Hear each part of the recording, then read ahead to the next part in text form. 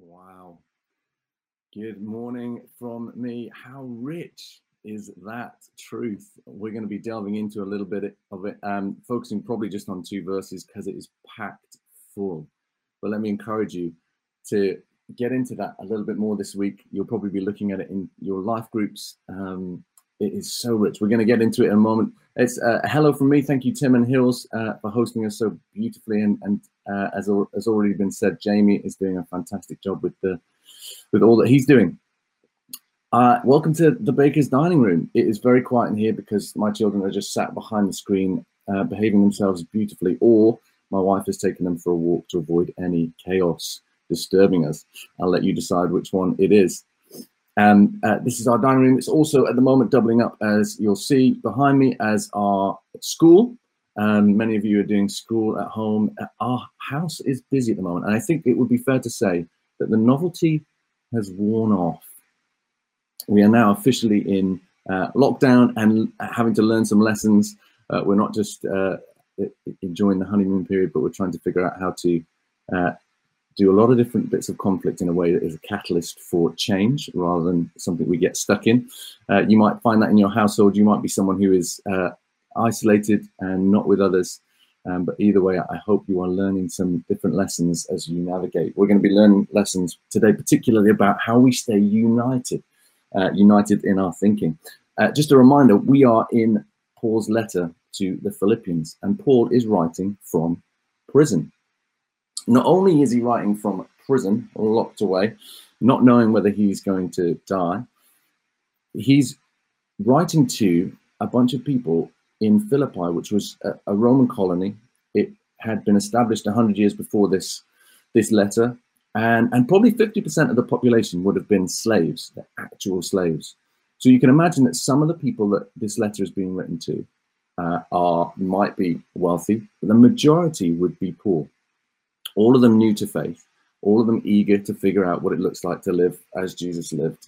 And so this is where this letter is being read to. It's being written from prison, written to many who are slaves, and as we've seen in this passage, written about one who died. So in all the things that we might be navigating, I don't know what your week has looked like or what you are facing at the moment.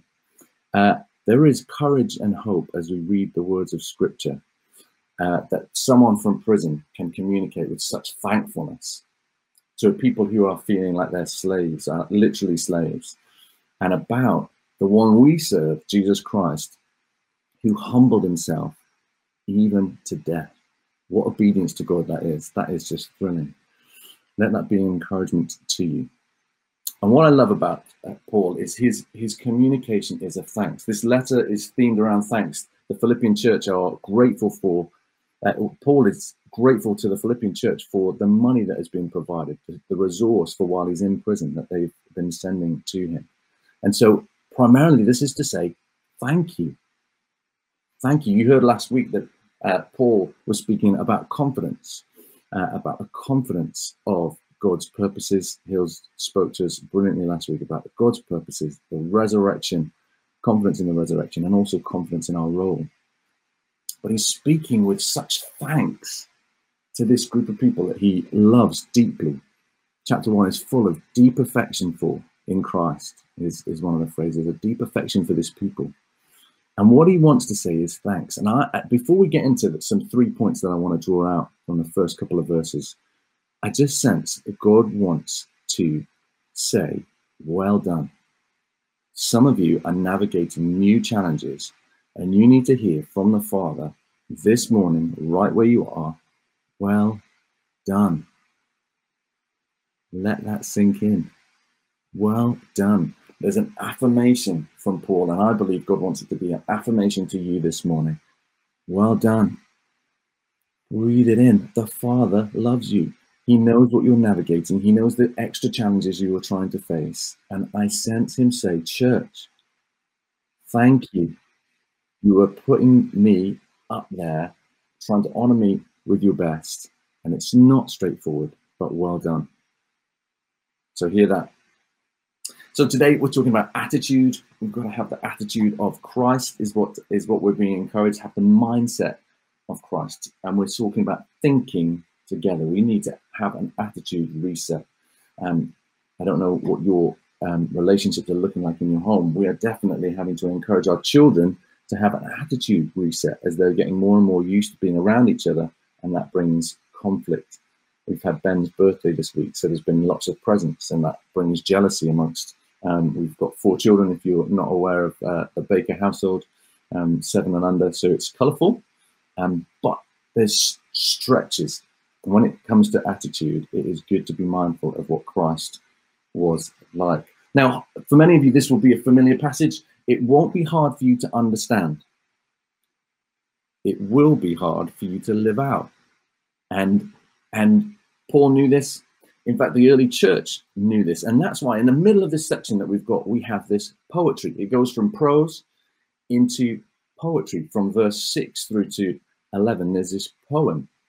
And it might be that Paul is writing this for the first time to the Philippians, but it might also be that this chunky, rich text of poetry was used as theological training for in the very early days after Christ, that to get really embedded into people's hearts, that there was this poetry with obedience to death at the center of it, that would have been really rich for this group of people to reflect on, to really understand what Jesus did, that he left heaven, came to earth, was obedient to his Father, even to death. This attitude, as we're talking about today, of a servant. That's who we worship. In a Roman colony, that would have been quite remarkable.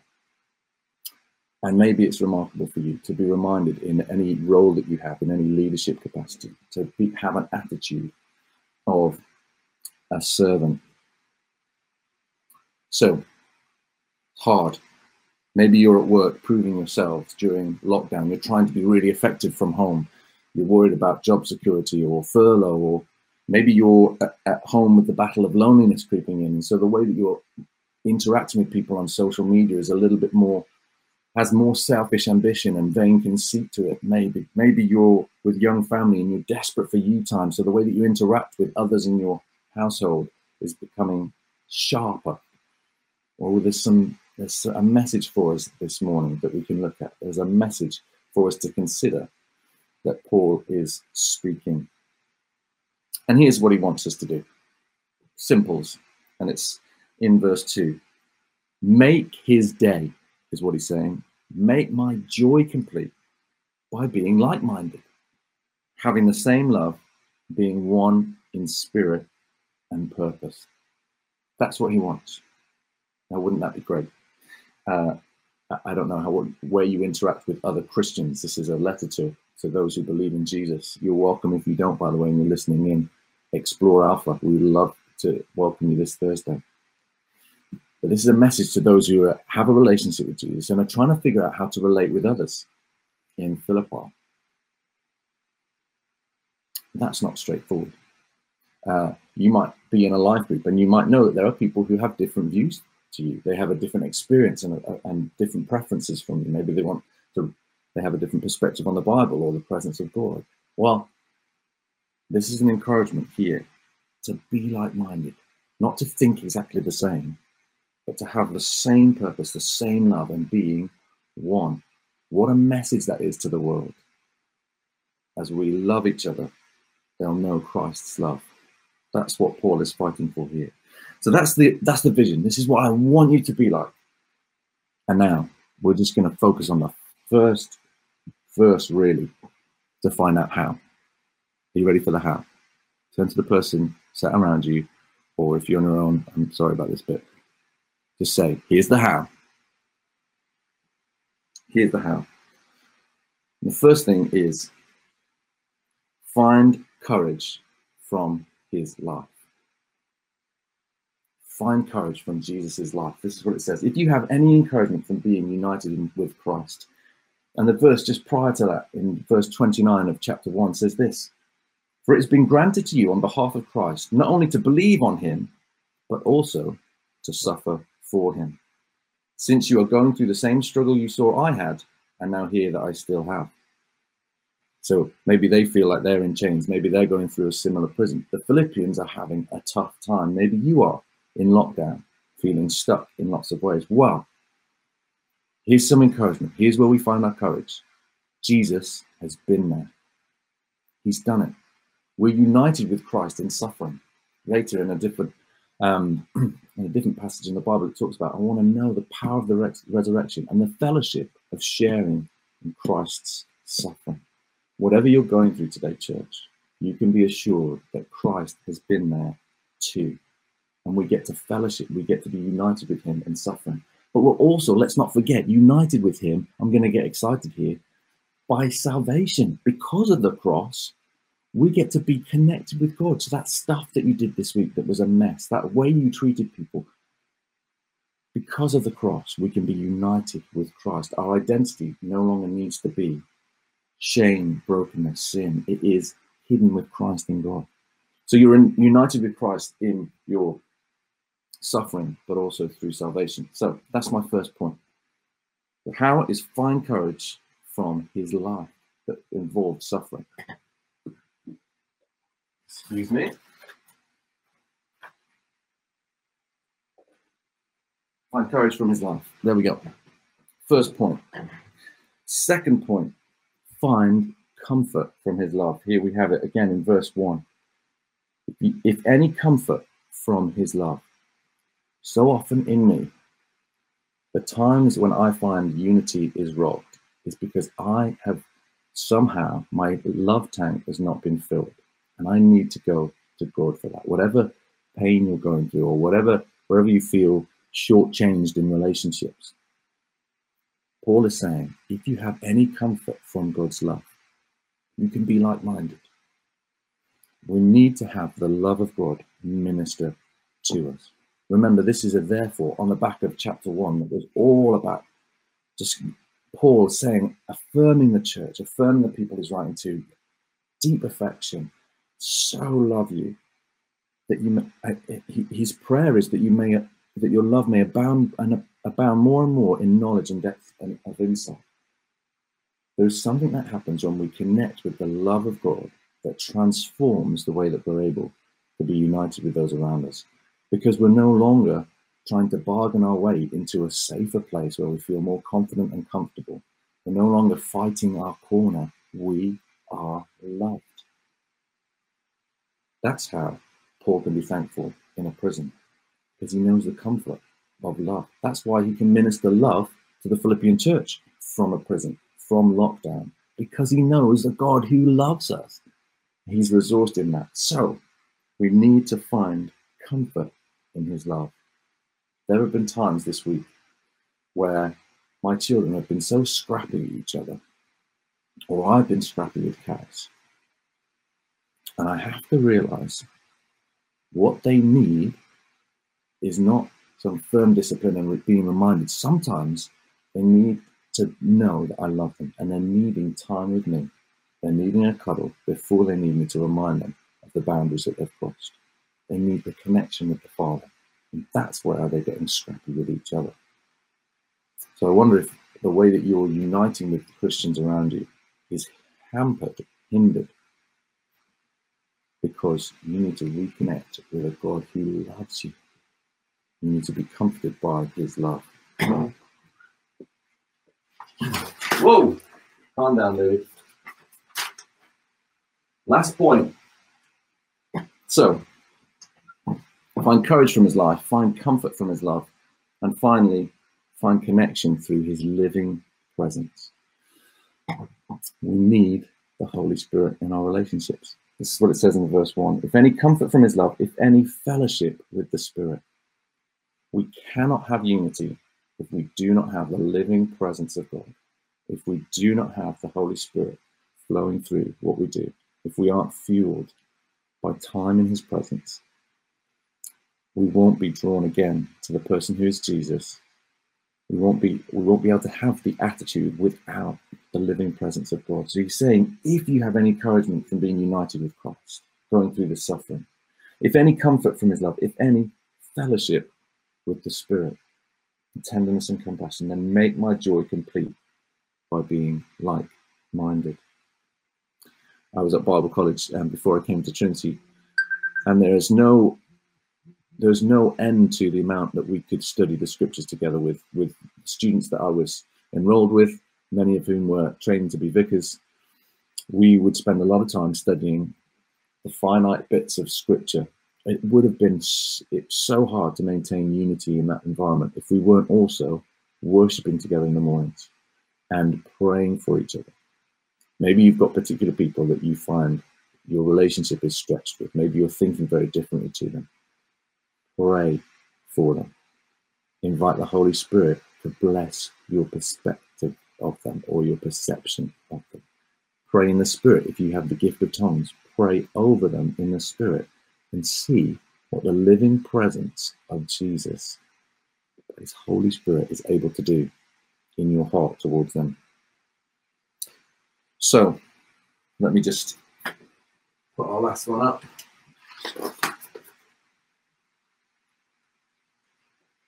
This is how we're going to find unity. This is how we're going to have this attitude that is like Christ's. We need to find courage from his life. Even though he's gone through suffering, he's modeled something to us. Find comfort from his love. We need him to minister to our hearts, and we need to find connection with each other from his living presence. Invite the Holy Spirit into any strained relationships that you have. Here's some practical challenges, and then we're going to pray. I would love you to have a look at that poem in the middle of this section. Memorize it, meditate in it. We're drawn to be reminded of the one who is in very nature God, who did not consider equality with God something to be grasped or exploited, but made himself nothing. Such richness. Have that as something you reflect on, maybe in your life groups or in your own private devotion. I'd love you to write a letter. Maybe you want to write a letter to someone. Bonus points if it's someone where you've had a strained relationship. They don't need to know that. Write a letter to someone, encouraging them, affirming them. Maybe you're in a prison, but you can minister out of that place because you know that you're loved by God. Minister the love of God to someone else. Maybe someone that you are finding it hard to minister to. Maybe it's someone in your home. And then, as you reflect on an individual that you have particular conflict with, and you really want to know the unity of connection and the fellowship of the Spirit, pray in tongues about them and for them. That's my challenge. Great, I'm going to leave it there. We are around the campfire later on. Andrew's going to be hosting. I'll be there to reflect a little bit more. If you've got any questions on the back of this talk, there's an email address you can email this afternoon, or ask@trinitycheltenham.com. Email in your questions, and we might be able to answer those a little bit later on around the campfire if you're able to join us at 6 p.m. But for now, I'm going to pray for us because we need the presence of God, the living presence of God.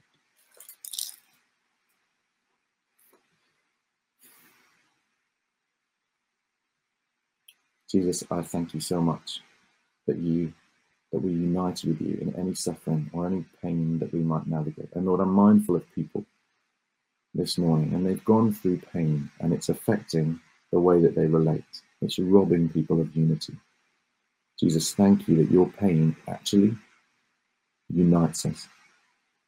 Your body broken, your blood poured out, brings us together. Would you minister to us? Would we have courage from your life?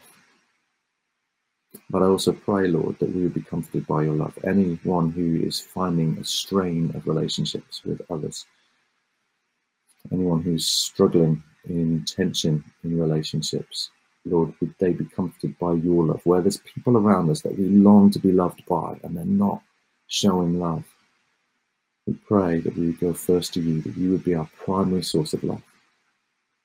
Minister to us in that. Even in this moment, remind us of the importance of being loved by you. And then, Lord, I pray for our church particularly, that we would know the living presence of God powerfully. We would see a move of your Spirit connecting us like never before.